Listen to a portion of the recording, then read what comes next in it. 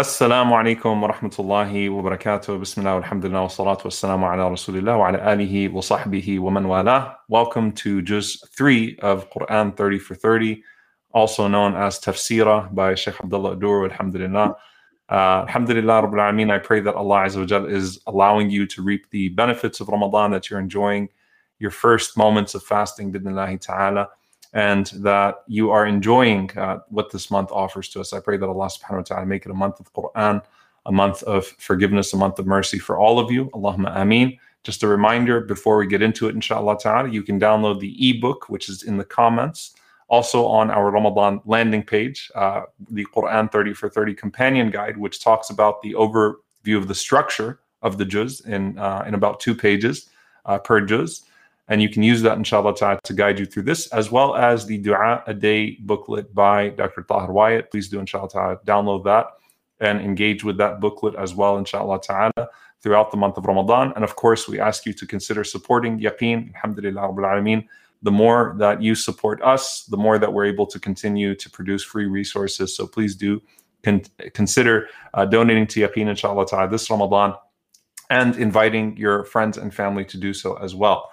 With that being said, alhamdulillah, I want to welcome Sister Najwa, alhamdulillah, to our program.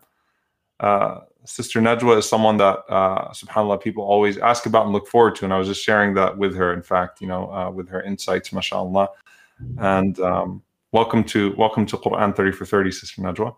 Jazakumullah khair for having me. Always love to be here and converse with you guys about such wonderful things, mashallah. Allah yabarak feek. And Jazakumullah khair, Sheikh Abdullah, for being with us. As always, every night, alhamdulillah, Rabbil Alameen. May Allah subhanahu wa ta'ala protect you and bless you. Allahumma ameen. So I got my timer going, inshallah. Surah Ali Imran is a very hard surah to hone in on one incident from the seerah and to give an overview from the perspective of the life of the Prophet ﷺ, because it ties in together so many historical episodes. SubhanAllah, just as we said, Juz 1 of Surah Al-Baqarah really parallels with the first year after Hijrah. Juz 2 of Surah Al-Baqarah parallels the second year after Hijrah, the second year in Medina.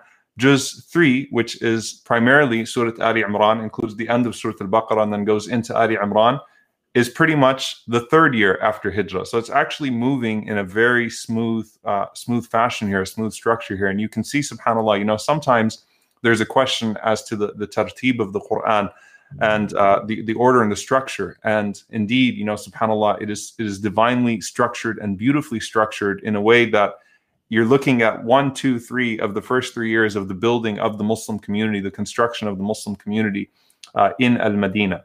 So in this year, you have a lot of things that are going to be covered. You have the delegation of Najran that's going to be spoken about. You have certain incidents and encounters with the hypocrites, certain incidents and encounters with the Jewish tribes in Medina. You have the aftermath of Badr, because remember, Badr was in the second year after Hijrah in Ramadan. And so you have the aftermath of Badr, right? You have to, you have to see the way that the community develops and maintains its humility and connects the unlikely victory that it attained to the help of Allah subhanahu wa ta'ala. So you have the aftermath of Badr and sort of picking up after Badr and anticipating what is to come next. And then you have the Battle of Uhud. Now, I want to focus on that, inshallah ta'ala, for a bit, and then I'll get to the other things. This is, of course, the surah that addresses the people of the book the most out of the Quran. It covers Isa alayhi salam, the story of Jesus, peace be upon him, in immense detail, in more detail than Surah Maryam. And that is because of the interactions of the Prophet sallallahu alaihi wasallam, specifically with the people of the book in Medina in this context. But I want to start with Uhud because it really, subhanAllah, has a practical benefit to building off of the high after Badr. Uhud occurred, according to most of the scholars, in Shawwal of the third year after Hijrah. So, subhanAllah, the first Ramadan had Badr. The first Ramadan the Muslims fasted had Badr. The second Ramadan the Muslims fasted was immediately followed by Uhud, because remember, the first Ramadan was second year after Hijrah. Therefore, the second Ramadan was the third year after Hijrah. And right after Ramadan, the pagans in Mecca gather, and they gather a mighty army to take out revenge, to extract revenge on the Muslims for their defeat at Badr, even though, subhanAllah, they were the persecutors, but now they come with a much larger army.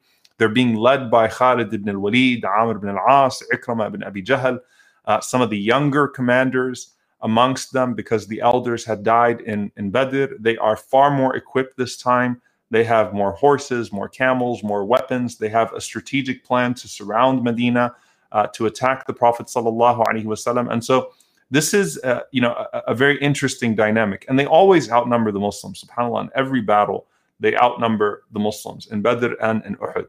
And so I want us to go to verses 121 to 123 in Surah Ali Imran, where Allah says, وَإِذْ غَدَوْتَ مِنْ أَهْلِكَ تُبَوِّئُ الْمُؤْمِنِينَ مَقَاعِدَ لِلْقِتَالِ وَاللَّهُ سَمِيعٌ عَلِيمٌ.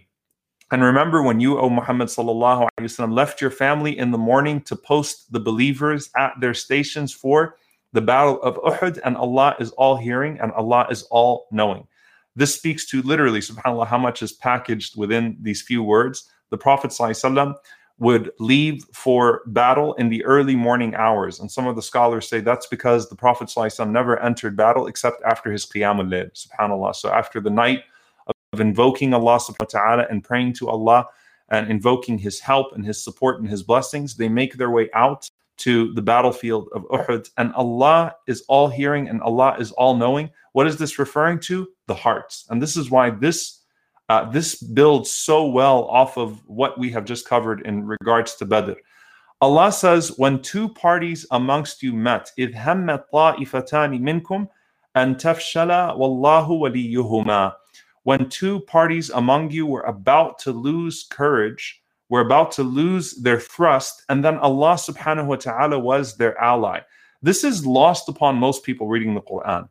Why? Because the incident prior to Uhud is usually not spoken about, but it is so central to this ayah. Before Uhud, the Prophet ﷺ sets out with 1,000 people. 300 of those 1,000 were amongst the hypocrites, and so to demoralize the Prophet ﷺ, they turned away from the army of 1,000, making it 700, and they did so on the basis of supposedly the Prophet ﷺ not taking their advice and fighting inside of Medina, but rather fighting outside of Medina at Uhud. But of course, they were planning to abandon the Prophet ﷺ no matter what. So they turn away from the Prophet ﷺ right before the battle starts, 300 of them, and they are the most equipped of the Muslim army. And you can imagine the vulnerability then of the 700. Now, subhanAllah, some of those people, and particularly the two tribes that are being spoken about according to narration from Jabir radiallahu ta'ala anhu, Banu Haritha and Banu Salama, there was a moment there, right? Like, okay, we're going to be massacred here because we were already outnumbered when facing them in Mecca. Now we're even more outnumbered. So we're going to be massacred here. But Allah subhanahu wa ta'ala says, but Allah was their wali. And subhanAllah, Jabir radiallahu ta'ala anhu said that, we would not be pleased if it was not revealed, because Allah said Allah was their ally. Like this could be, a way of those two tribes feeling singled out, but instead they're honored because Allah says that He was their wali, and so they maintained their positioning with the Prophet sallallahu alaihi wasallam. وَعَلَى اللَّهِ فَيَتَوَكَّلِ الْمُؤْمِنُونَ, and upon Allah let the believers place their trust. وَلَقَدْ نَصَرَكُمُ اللَّهُ بِبَدْرٍ وَأَنْتُمْ أَذِلَّةٌ, and remember when Allah supported you and gave you victory in Badr when you were just a few in number. فَاتَّقُوا اللَّهَ لَعَلَّكُمْ تَشْكُرُونَ, so fear Allah, be mindful of Allah, so that perhaps you will be from the grateful. SubhanAllah, in Ramadan, fasting is for taqwa. The end of Ramadan is for shukr, is for gratitude, is to arrive at the station of shukr. And here Allah says, فَاتَّقُوا اللَّهَ لَعَلَّكُمْ تَشْكُرُونَ, have taqwa so that you may arrive at the station of shukr, which is exactly this practice that we are in right now in Ramadan. Why is this so important? SubhanAllah. Because you find that those 700 that fought the 3,000 that came from Mecca, we know the story of the Prophet ﷺ appointing 50 archers under Abdullah ibn Jubair radiallahu ta'ala anhu and telling them not to come down from their station. Now, what happens in Uhud? After the Muslims win the battle, right? After the Muslims win the battle, 40 of those 50 come down because they think the battle is over. So they disobeyed the Prophet ﷺ and they left 10 on the mountain over there. And when that happened, we know that Khalid took radiallahu ta'ala anhu, took the army around the other side, and he was able to ambush the Muslims. At that point, many of the Muslims fled. Okay? Now, some of them fled because they thought the Prophet ﷺ already was killed, right? Because that was one of the tricks that was played, was that the Prophet ﷺ, they said that qatalna Muhammad sallallahu alaihi wasallam. Some of them fled because at that point, we lost the battle. You're just running for your life. Some of them, a few of them, gathered around the Prophet ﷺ and died fighting alongside the Prophet ﷺ, covering him, alayhi salatu wassalam, and lived on with their stories of being heroes on that day. Now, why do I think this is so important from a spiritual perspective? And subhanAllah, honestly, it's my first time reflecting on it this way. Allah Azza wa Jal does not censure the ones that fled Uhud the way He talks about the hypocrites. Right? When you'll see when we get into some of these surah, these chapters, the hypocrites are spoken to harshly. But these people that fled on Uhud were not from the hypocrites. The hypocrites were already distilled, because the hypocrites go out with bad intention, right? And they were already sorted out from this army. But there was a group of people, and of course they are on a spectrum, that fled at different points. And that was a moment of weakness, but they were still sincere believers. So when Allah subhanahu wa ta'ala talks to them, Allah invites them to forgiveness. Allah tells the Prophet ﷺ to forgive them. And we do not look at them with scorn, right? Those people lived on to fight battles alongside the Prophet ﷺ. Now, why do I think that's a powerful connection, inshallah ta'ala? Then I'll hand it off, inshallah. Because if you think about Al-Baqarah gave us these categories of people, right? And we were to see ourselves in these categories where we fall, and seek to be amongst the best of the best. And it's important for us to now see how these categories are playing out, because Ali Imran talks about the hypocrites. It talks about those that were not hypocrites, that were believers, but they fell for a moment, right? They had a point of weakness, and Allah invited them to Tawbah right away, and they sought their repentance, and they came back to the Prophet ﷺ.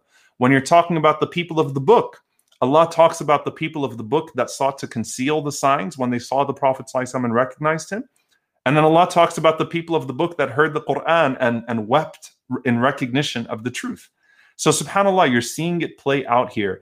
And it's important for us to recognize that, especially as we start to get into, again, some of the future categorizations of people in these surah that are coming up. So Allah forgave those people that fled Uhud, and Allah reminded them when Allah supported them in Badr, that it was never about your number, but you have to obey the Prophet ﷺ, and victory comes from obeying Allah and the Messenger ﷺ. And as for the hypocrites, they're their own separate category. The last thing I'll say in this regard, a group of Christians came from Najran to debate the Prophet ﷺ, to ask about the Prophet ﷺ.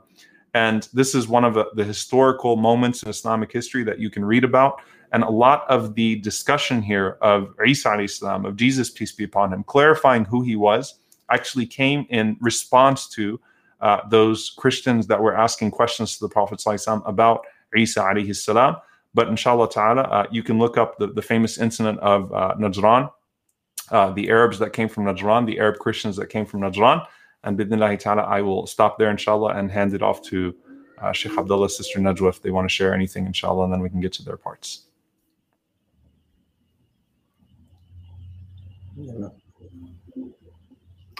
Such beautiful reflections on the mercy of Allah, and how we can even take that into Ramadan, that, sometimes with Ramadan, whether it's small sins or even bigger sins, how subhanAllah, with the believers, Allah is so merciful, and that ability to come back to Him no matter what, whether it's like you didn't read, and we're still in the beginning of Ramadan, but whether you didn't read enough Quran for that day, or even if it's something much bigger, to know that, there's no greater handhold than the one that you have with Allah, and that you can always return to Him and seek that forgiveness, is something that's just so heartwarming. And it's such a good, powerful reminder. Yeah, mashallah. I mean, and just hearing these reports and these incidents that took place, it's always, when we look at belief in regards to the dunya, it's very important that we rely on that which is intangible, relying on Allah subhanahu wa ta'ala, and not just looking at the numbers and letting those numbers or what we see in front of us be the ultimate repository of guidance, or that is where we determine truth and falsehood, because you'll be tested with these things, and that can ultimately divert your heart, which is a good segue to what I want to talk about. Alhamdulillah, mashallah, I think like we're getting good segues into the portion of good tag team, mashallah, tabarakallah. That is the heart. And we spoke about the heart, the first sit down, the first session, in regards to the heart being diverted or diverting to something else other than Allah subhanahu wa ta'ala and the message of Islam. So when we look at this in the chapter of Al-Imran, the third verse in the Quran, where Allah subhanahu wa ta'ala, or the 8th verse in the Quran, excuse me, Allah subhanahu wa ta'ala is mentioning a dua that we should say in times of confusion or in times of wanting guidance, along with all of the other verses in the Quran. But this is an important verse. Why? Because the verse before that speaks about the book being the Quran. That in this Quran are verses that are very clear and others are mutashabihat. They are ambiguous. فَأَمَّا الَّذِينَ فِي قُلُوبِهِمْ زَيْغٌ. And for the ones that have this diversion or have this form of following other than the truth, they follow what their desires may have. فَيَتَّبِعُونَ مَا تَشَابَهَ مِنْهُ. So Allah subhanahu wa ta'ala is mentioning here that those may follow the ambiguous verses and they attempt to make trouble to pin down specific meanings on their own. To pin down these specific meanings of the Quran that they may not really know, but based on some desire that they may have, outside of following the methodology of how to understand the ambiguous verses, they follow مَا تَشَابَهَ مِنْهُ ابْتِغَاءَ الْفِتْنَةِ وَابْتِغَاءَ تَأْوِيلِهِ. And they also want to, as he mentions, they want to create some specific meaning of their own because they create their own understanding of the verse. And it's very important for all of us because, there's times when a verse may come to us and it may be something that we didn't anticipate, didn't expect, didn't even want. And that's where the final frontier comes in. Are we going to run from that verse, or are we going to try to understand it? Or if we know and have the understanding, to fight our desires to where we follow that which we know is true and which is ultimate guidance. So Allah subhanahu wa ta'ala mentions that no one knows the true meaning except Allah subhanahu wa ta'ala and those ar-rasikhuna fil ilm, and those that are well grounded in knowledge. And that is what is so beautiful about Islam, is that it is a religion of spirituality, but it does not neglect the aspect of knowledge. It does not neglect the importance of seeking knowledge in order to have the dhabt or the spirituality on the right course in the right way. As the Prophet sallallahu alaihi wasallam would say, "Ya muqallibul qulub, thabbit qalbi ala dinik." Oh, the one who flips the hearts, make my heart firm on your religion. So Allah subhanahu wa ta'ala comes after that, after mentioning the reality that there may be people that may give an understanding to ambiguous verses in the Quran based on their desires or wanting fitna for the community. He says after that a dua that we should all say, رَبَّنَا لَا تُزِغْ قُلُوبَنَا بَعْدَ إِذْ هَدَيْتَنَا وَهَبْ لَنَا مِن لَدُنْكَ رَحْمَةً إِنَّكَ أَنْتَ الْوَهَّابُ. Our Lord, Rabbana, meaning Ya Allah, O Allah, calling on Allah subhanahu wa ta'ala. لَا تُزِغْ قُلُوبَنَا. Do not allow our hearts to deviate. And zayg is to deviate from the sirat al-mustaqim. It's to go off of that straight path. لَا تُزِغْ قُلُوبَنَا بَعْدَ إِذْ هَدَيْتَنَا. After you have guided us.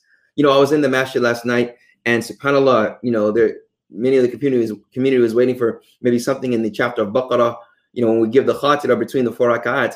And subhanAllah, I just said, say Alhamdulillah. Just say Alhamdulillah, which is in Al-Fatiha. Because we are here in the masjid. We weren't here last year. And now we're here as though it never took place. So when looking at this beautiful, beautiful blessings of Allah subhanahu wa ta'ala, you say Alhamdulillahi Rabbil Alameen, and you ask him to keep you on the straight path. Because when you do that, it increases your humility, it breeds humility, and it breeds reliance on Allah subhanahu wa ta'ala, knowing that you never have it all figured out. It's always Allah that gives you the ability to figure something out. But once you figure it out, what is your response to that? What is your action? How do you act? Do you feel that you have some sort of control? So here, لَا تُزِغْ قُلُوبَنَا بَعْدَ إِذْ هَدَيْتَنَا. And huda, which is so interesting, some of the scholars said, تَوَسَّلَ بِالنِّعْمَةِ السَّابِقَةِ. He said he asked for Allah subhanahu wa ta'ala with a blessing that was given in the past for a blessing in the future. So you're asking Allah and you're admitting about a blessing that was given in the past by you guiding us. Do not divert our hearts after you have guided us. So you're mentioning a fadl, a virtue that he's given you. And you're asking him to increase you in guidance. وَهَبْ لَنَا مِن لَدُنْكَ رَحْمَةً, and grant us, bestow upon us the rahmah, the mercy. That's what you're asking him for now. So seeing this technique of asking Allah subhanahu wa ta'ala based on something he's done for you, while in order to ask him for something that you want. And we see this even in Al-Fatiha, which is similar to this technique. You're mentioning his gracious, what he's done for you, and then you're asking him, ihdina siratan mustaqim. So this technique is very, very important when calling on Allah subhanahu wa ta'ala. Then after that, and ending the verse, innaka antal wahhab. And we see the scholars, particularly Imam Sa'di, Abdurrahman Sa'di, rahimahullah ta'ala, he mentions consistently in his tafsir that it is important that when we see a name at the end of a verse, that we look at the context of the verse and understand the manifestation of that name. So here, innaka antal wahhab, Allah subhanahu wa ta'ala is abundant. He is the one that bestows the blessings upon you. He is the ultimate source. And where does that take place in this situation, in this context? Because he bestows the rahmah upon you to be guided and not to fall off by having zayr in your heart and not following those desires that you want, that we all may want, but knowing what is right and following that. So may Allah subhanahu wa ta'ala make us of those in this blessed month of Ramadan and the months to follow, to ask him to keep our hearts firm on this faith, because there will be tests, there will be signs for us to stay on this right path, or signs for us that we need to make a choice. May Allah subhanahu wa ta'ala bless us with tawfiq and thabat. Ameen. Jazakallah khair, Shaykh. SubhanAllah, the end of Al-Baqarah is asking Allah not to burden us. The beginning of Ali Imran is asking Allah to increase us. And it's beautiful, so that you see it's like Al-Baqarah ends with the dua, Ali Imran begins with the dua, Ali Imran ends with the dua. So it's you're seeing actually the progression of dua. And of course, Al-Fatiha is a dua. So, as we're trying to figure out how to make dua, and like especially trying to get into our dua mode in these first few days of Ramadan, like read the du'as that are coming in the first few chapters of the Quran. They're so plentiful and they're so comprehensive, subhanAllah. MashaAllah, MashaAllah. Jazakumullah khair. Sister Najwa, the floor is yours. Bismillah. A good segue. Inshallah, I'm talking about ayah 35 in Surah Ali Imran. And speaking of the heart and just making dua and how we have a choice in terms of reacting to things that are unexpected. In ayah 35, the wife of Imran, the Quran says, "Remember when the wife of Imran said, 'My Lord, I dedicate what is in my womb entirely to your service. So accept it from me. You alone are truly the all-seeing, all-knowing.'" SubhanAllah, the same that Shaykh Umar had just mentioned, the same wording. And then it goes on to say, when she delivered, she said, "My Lord, I have given birth to a girl." And Allah fully knew what she had delivered. Not like the female. "I have named her Maryam, and I seek your protection for her and her offspring from Shaitan the accursed." And so here we see an example of the wife of Imran, where she has this intention, she has this vision that she's pregnant with this child, and she wants to dedicate it to the service of Allah. She wants it to raise it to be a worshiper of Allah, and she ends up having a girl, Maryam, instead. And it's not exactly what she expected, but going back to what Shaykh Abdullah said, where we have this choice.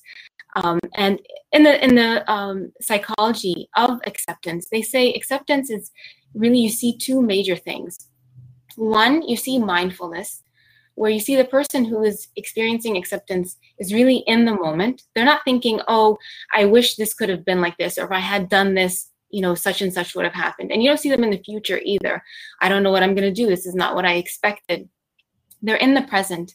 And then the second part is they're in the present and without judgment, meaning that they take what has happened to them and they don't necessarily attribute good or bad. They just observe it. And you see that with the wife of Imran, in which she accepts it. She doesn't lament over anything. She asks Allah to protect Maryam from Shaitan and her offspring, which is really interesting because that's Isa. And it's just such a powerful reminder how sometimes, we make dua for things, we have an intention for certain things, and it doesn't work out as expected. And like Sheikh Abdullah was saying, that we have a choice in that moment to completely rely on Allah and say, this is part of the hikmah, part of the wisdom of Allah, or we can, go and start to think about things that are not very healthy for us. And even in the ayat afterwards, it's really interesting when we're talking about like dua. You have Prophet Zakaria who goes on and who's inspired by Maryam. And he makes dua because he wants righteous offspring. And subhanAllah, the angels give glad tidings, and his dua is answered on the spot. And even though he's a prophet, he's astonished. How can my wife, how can she have a child when she's barren, when she's of old age? SubhanAllah, sometimes we make dua for things, and and they're accepted. And I'm sure he had full faith in Allah, but it's amazing how sometimes even our own response to things is something we don't expect. And going back to the wife of Imran, when she was making that dua, when she had that intention for something really good, in that moment, could you imagine like that she would have? I'm Allahu A'lam, but she didn't know she was going to have Maryam. She didn't know that after Maryam was going to come Isa, Prophet Isa alayhi salam. The global impact that one dua made is tremendous. And in that moment, she had no idea. And so it really goes to show you that, subhanAllah, Allah answers our dua in ways that we completely don't expect. Sometimes it's answered right away, like we see with Prophet Zakaria. Sometimes it's not exactly what we expect, but it surpasses our expectations. And so, going on the theme of dua, in Ramadan, sometimes we get discouraged. We make dua, and it doesn't exactly come to fruition how we expect, or we wonder, is my dua accepted? Did I do the right thing? Did Allah hear me? And then we go back to, truly, Allah is the all-hearing, the all-knowing. He does hear you. He does know. He knows what's best for you. And if he decides to withhold your dua, inshallah, it's going to be gifted to you on the Day of Judgment, or in a way much better than you expected, like we see with the dua of the wife of Imran. Jazakumullah khair, Sister Najwa. I have a question for you. We struggle sometimes as imams when we are answering these questions, because what if I can't see myself in any one of these stories? Right? I don't see myself in Zakaria alayhi salam, or Maryam alayhi salam, or the mother of Maryam alayhi salam. Like, I just don't see, like, my dua it seems like complete silence. How do I deal with that, right? Like, if it feels like my dua is not being answered at all. And it is tough, because it's not like we see Allah. It's not like we see our dua going up and we see how it's going to materialize. I would say in that moment, know that even if you can't see yourself as any of these amazing people, that Allah answers your dua, the person who's not a prophet, just the way he answers the du'as of the prophets. And so knowing that Allah has that power to hear you, no matter who you are, where you are, and to have that faith that maybe it's not coming now, but it will come. Or even if it's not coming now, Allah is going to protect you from something much better. That the dua is not only answered for the prophets and these amazing people, but it's for all of us, the sinners, the nobodies, everybody. SubhanAllah, I think for me, like, I just tie it back to the beginning of Al-Baqarah. How did we start this Quran, right? Those that believe in the unseen. So we know that when we make dua to Allah, that Allah will always answer it better. And sometimes we don't know what better is at the moment. Allah will answer it better than what we are asking, right? So we don't know what better is at the moment. However, sometimes there is delay. And sometimes that delay is to the hereafter, right? When we're categorizing, sometimes the delay will say there's delay in this dunya, or there's delay, or there's the hereafter. Allah answers it for you in the hereafter. Since we are continuing onwards to the hereafter, it really is just a matter of when that delay is until. However, the dua will surely be answered, right? Warding off an evil that you're unaware of, answering it the way you're asking for it, answering it better than the way that you're asking for it, in ways that you could not even take into consideration, or delaying it sometimes all the way to the hereafter, where if Allah gives you the reward of that dua in the hereafter, then it doesn't expire the way that things expire in this world. So I think it's a powerful, that becomes an extremely personal dua, right? So just like we're seeing the categories of people in Al-Baqarah play out in real time, right, in the seerah, in different groups of people, here you're seeing the categories of du'as. And here are the very personal ways that dua is coming to be through the stories of the family of Isa alayhi salam and Maryam alayhi salam and Zakaria alayhi salam and Yahya and Imran and the wife of Imran and so on and so forth. So it's powerful that you then see it play out within that family, how their du'as were answered. No, and that's, subhanAllah, it's beautiful. That was the point that I was going to mention is, subhanAllah, the methodology of dua in regards to expectations. When we make the dua, it's very important for us to check ourselves and what do we expect. And this goes back to, even husnul dhan, having good thoughts about Allah subhanahu wa ta'ala, his names and his attributes, which I highly implore Muslims and even those that may not be Muslim and want to know about Islam, is to look at the names and attributes of God and to study that if you have the opportunity, just to go online and look at his different names and the manifestation of those names. So particularly the names that I love are Alim and Hakim, because when I make that dua, as the Prophet ﷺ even mentioned, is an interesting word in Arabic that he used in regards to Allah answering the dua. It may be something that will be delayed all the way to the akhirah, like Sheikh Umar said. And he said, yad-dakhir. And yad-dakhir is literally like to store something in the freezer or dry food. So when you think of that, because of his extensive, perfect knowledge, the reason why he stored it, Allah knows best. But we should ultimately know one thing, that he did it out of ultimate love for you, out of ultimate desire for your guidance, for your benefit, and only for your benefit. And see, this understanding of God is very important that we as Muslims try to learn about and inshallah inculcate within our lives on a daily basis, because we're going to encounter these, all of us. I made this dua and it wasn't answered in Allah. I felt sincere. I was up at the last third of the night. I was fasting. I felt sincere, but it just wasn't answered. That's where, as Sister Najwa mentioned, those choices, it's going to be very important on the choices that you make. And having those feelings in the beginning, and then it's normal, it's human. But what is the response once you take a step back and look at the reality of you as a human being and the reality of Allah as your Lord? So that's very important. I like how this was, all around dua, and particularly with Maryam, subhanAllah, that she was in the وَذُرِّيَّتَهَا مِنَ الشَّيْطَانِ الرَّجِيمِ, as Allah subhanahu wa ta'ala mentions in those verses, that we will protect her and her offspring. And who was her son? Isa alayhi salam. So in just looking at the pattern of how Allah gives a story to the parents and telling them about something that they didn't anticipate in the future, it's amazing. It's amazing.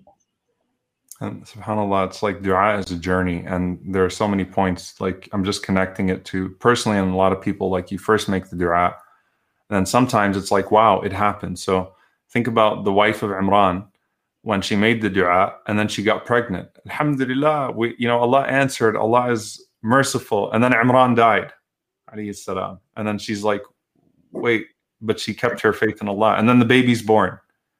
And it's a girl and it's not a boy. So she can't dedicate the girl to the temple, or so she thinks, right? She can't, I wanted a prophet that would continue the way of Bani Israel, the prophets of Bani Israel, and be dedicated to the masjid. Oh, well, but I'm going to keep my connection to Allah subhanahu wa ta'ala. Can you imagine, subhanAllah, that Allah not only honored her with Maryam alayhi salam is not just like this. She's not a comma, between the wife of Imran and Isa Islam. This is the best woman that ever walked the face of the earth, right? I mean, named in the Quran, 30 times. She's not a comma. And then Isa alayhi salam is Jesus, peace be upon him. Min ulul azmi min ar-rusul, right? The virtues, one of the greatest messengers of Allah. There's no messenger between him and Muhammad sallallahu alaihi wasallam. And he is al-Masih. He is the one who Allah chose to return back to the earth and to rectify the affairs after the havoc of al-Masih ad-Dajjal. I mean, all of that is in her scale. And it's because she didn't disconnect at any point in the journey of her dua. Because when you make dua, you could at some point hop off. Like, all right, this was going well, but then what happened? You know, like, no, she stuck with the detours too. And she kept her faith in Allah subhanahu wa ta'ala, even as the dua seemed to be detouring and taking directions that she wasn't prepared for. SubhanAllah. Yes. Any last? And it's interesting that you mentioned that, because, you know, sometimes a lot of our du'as actually come true, and we don't even make the connection that they have come true in that moment. It's like, I think it's a good practice, and this is something that I have been working on myself, is I try to go back to the previous Ramadan. Like, what du'as have I made that maybe in the moment I didn't see happen, but like over the course of the year, I did see materialize. We are so, as human beings, we're so forgetful. We didn't even realize, like, wow, I was really struggling with this last year. And it didn't happen right away, but within the year it happened, this played out, or maybe I was guided in a different direction. So even in this Ramadan, like, having that reflection, and if your dua didn't happen last Ramadan, continue to make that dua. Like you said, it's a journey. This is not like the end point. You know, there's an expiration date with each Ramadan. Continuing to make those du'as. It might be in store for you sometime soon, or you know, in the years coming. But you know, I love that comment about it being a journey. It's not just like you just say it and it's done. It's just it's an ongoing process. Yeah. Make one more point. Yeah, please, point. We went a little longer, but it's okay. Once you start talking about dua, I think it resonates with people in a very specific way, right?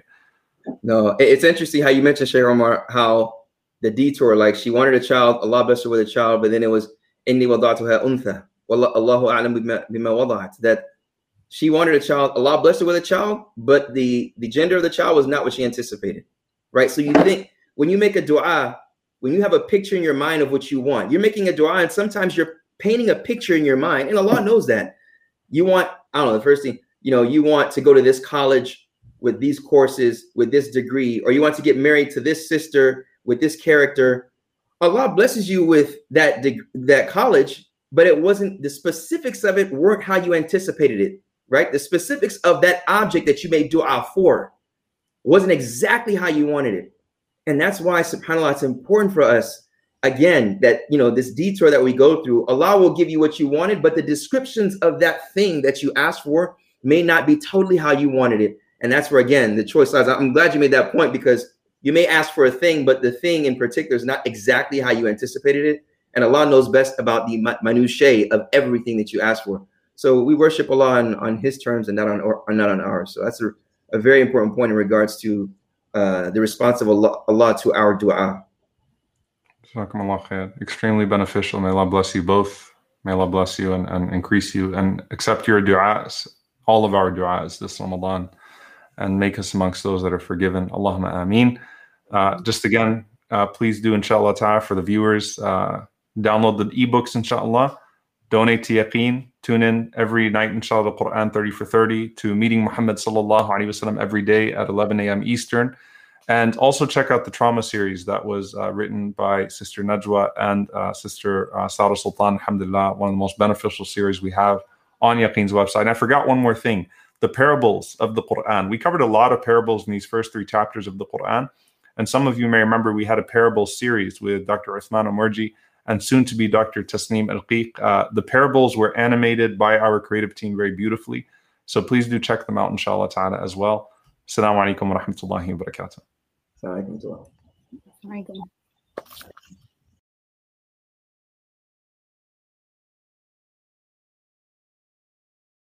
The benefit of that suhbah, of that coming together to learn, is not merely the imparting of information and the receiving of information or the discussion that takes place. It's people coming together to feel that tranquility from Allah and to also feel like they can talk about Allah in a safe and a thoughtful space. And we've structured these conviction circles over the period of a semester so that these modules actually take into consideration that student's schedule. so that you feel like there's something that you're working towards every time you start a module. And by the end of it, you feel like you've gained some literacy in that topic, and at the same time, you've identified the proper parameters that are given to us through the tradition as to how we should look at these issues. And you also have some mature discussion and the bonding that takes place through that mature discussion with other classmates and other students that probably have the exact same concerns and the exact same questions about our tradition. Our goal is not just to have a place for critical thinking. We also want to encourage self-reflection. This is not just some sort of intellectual playground. This is meant to be a camp for self-development, because we believe at Yaqeen that conviction directly leads to contribution.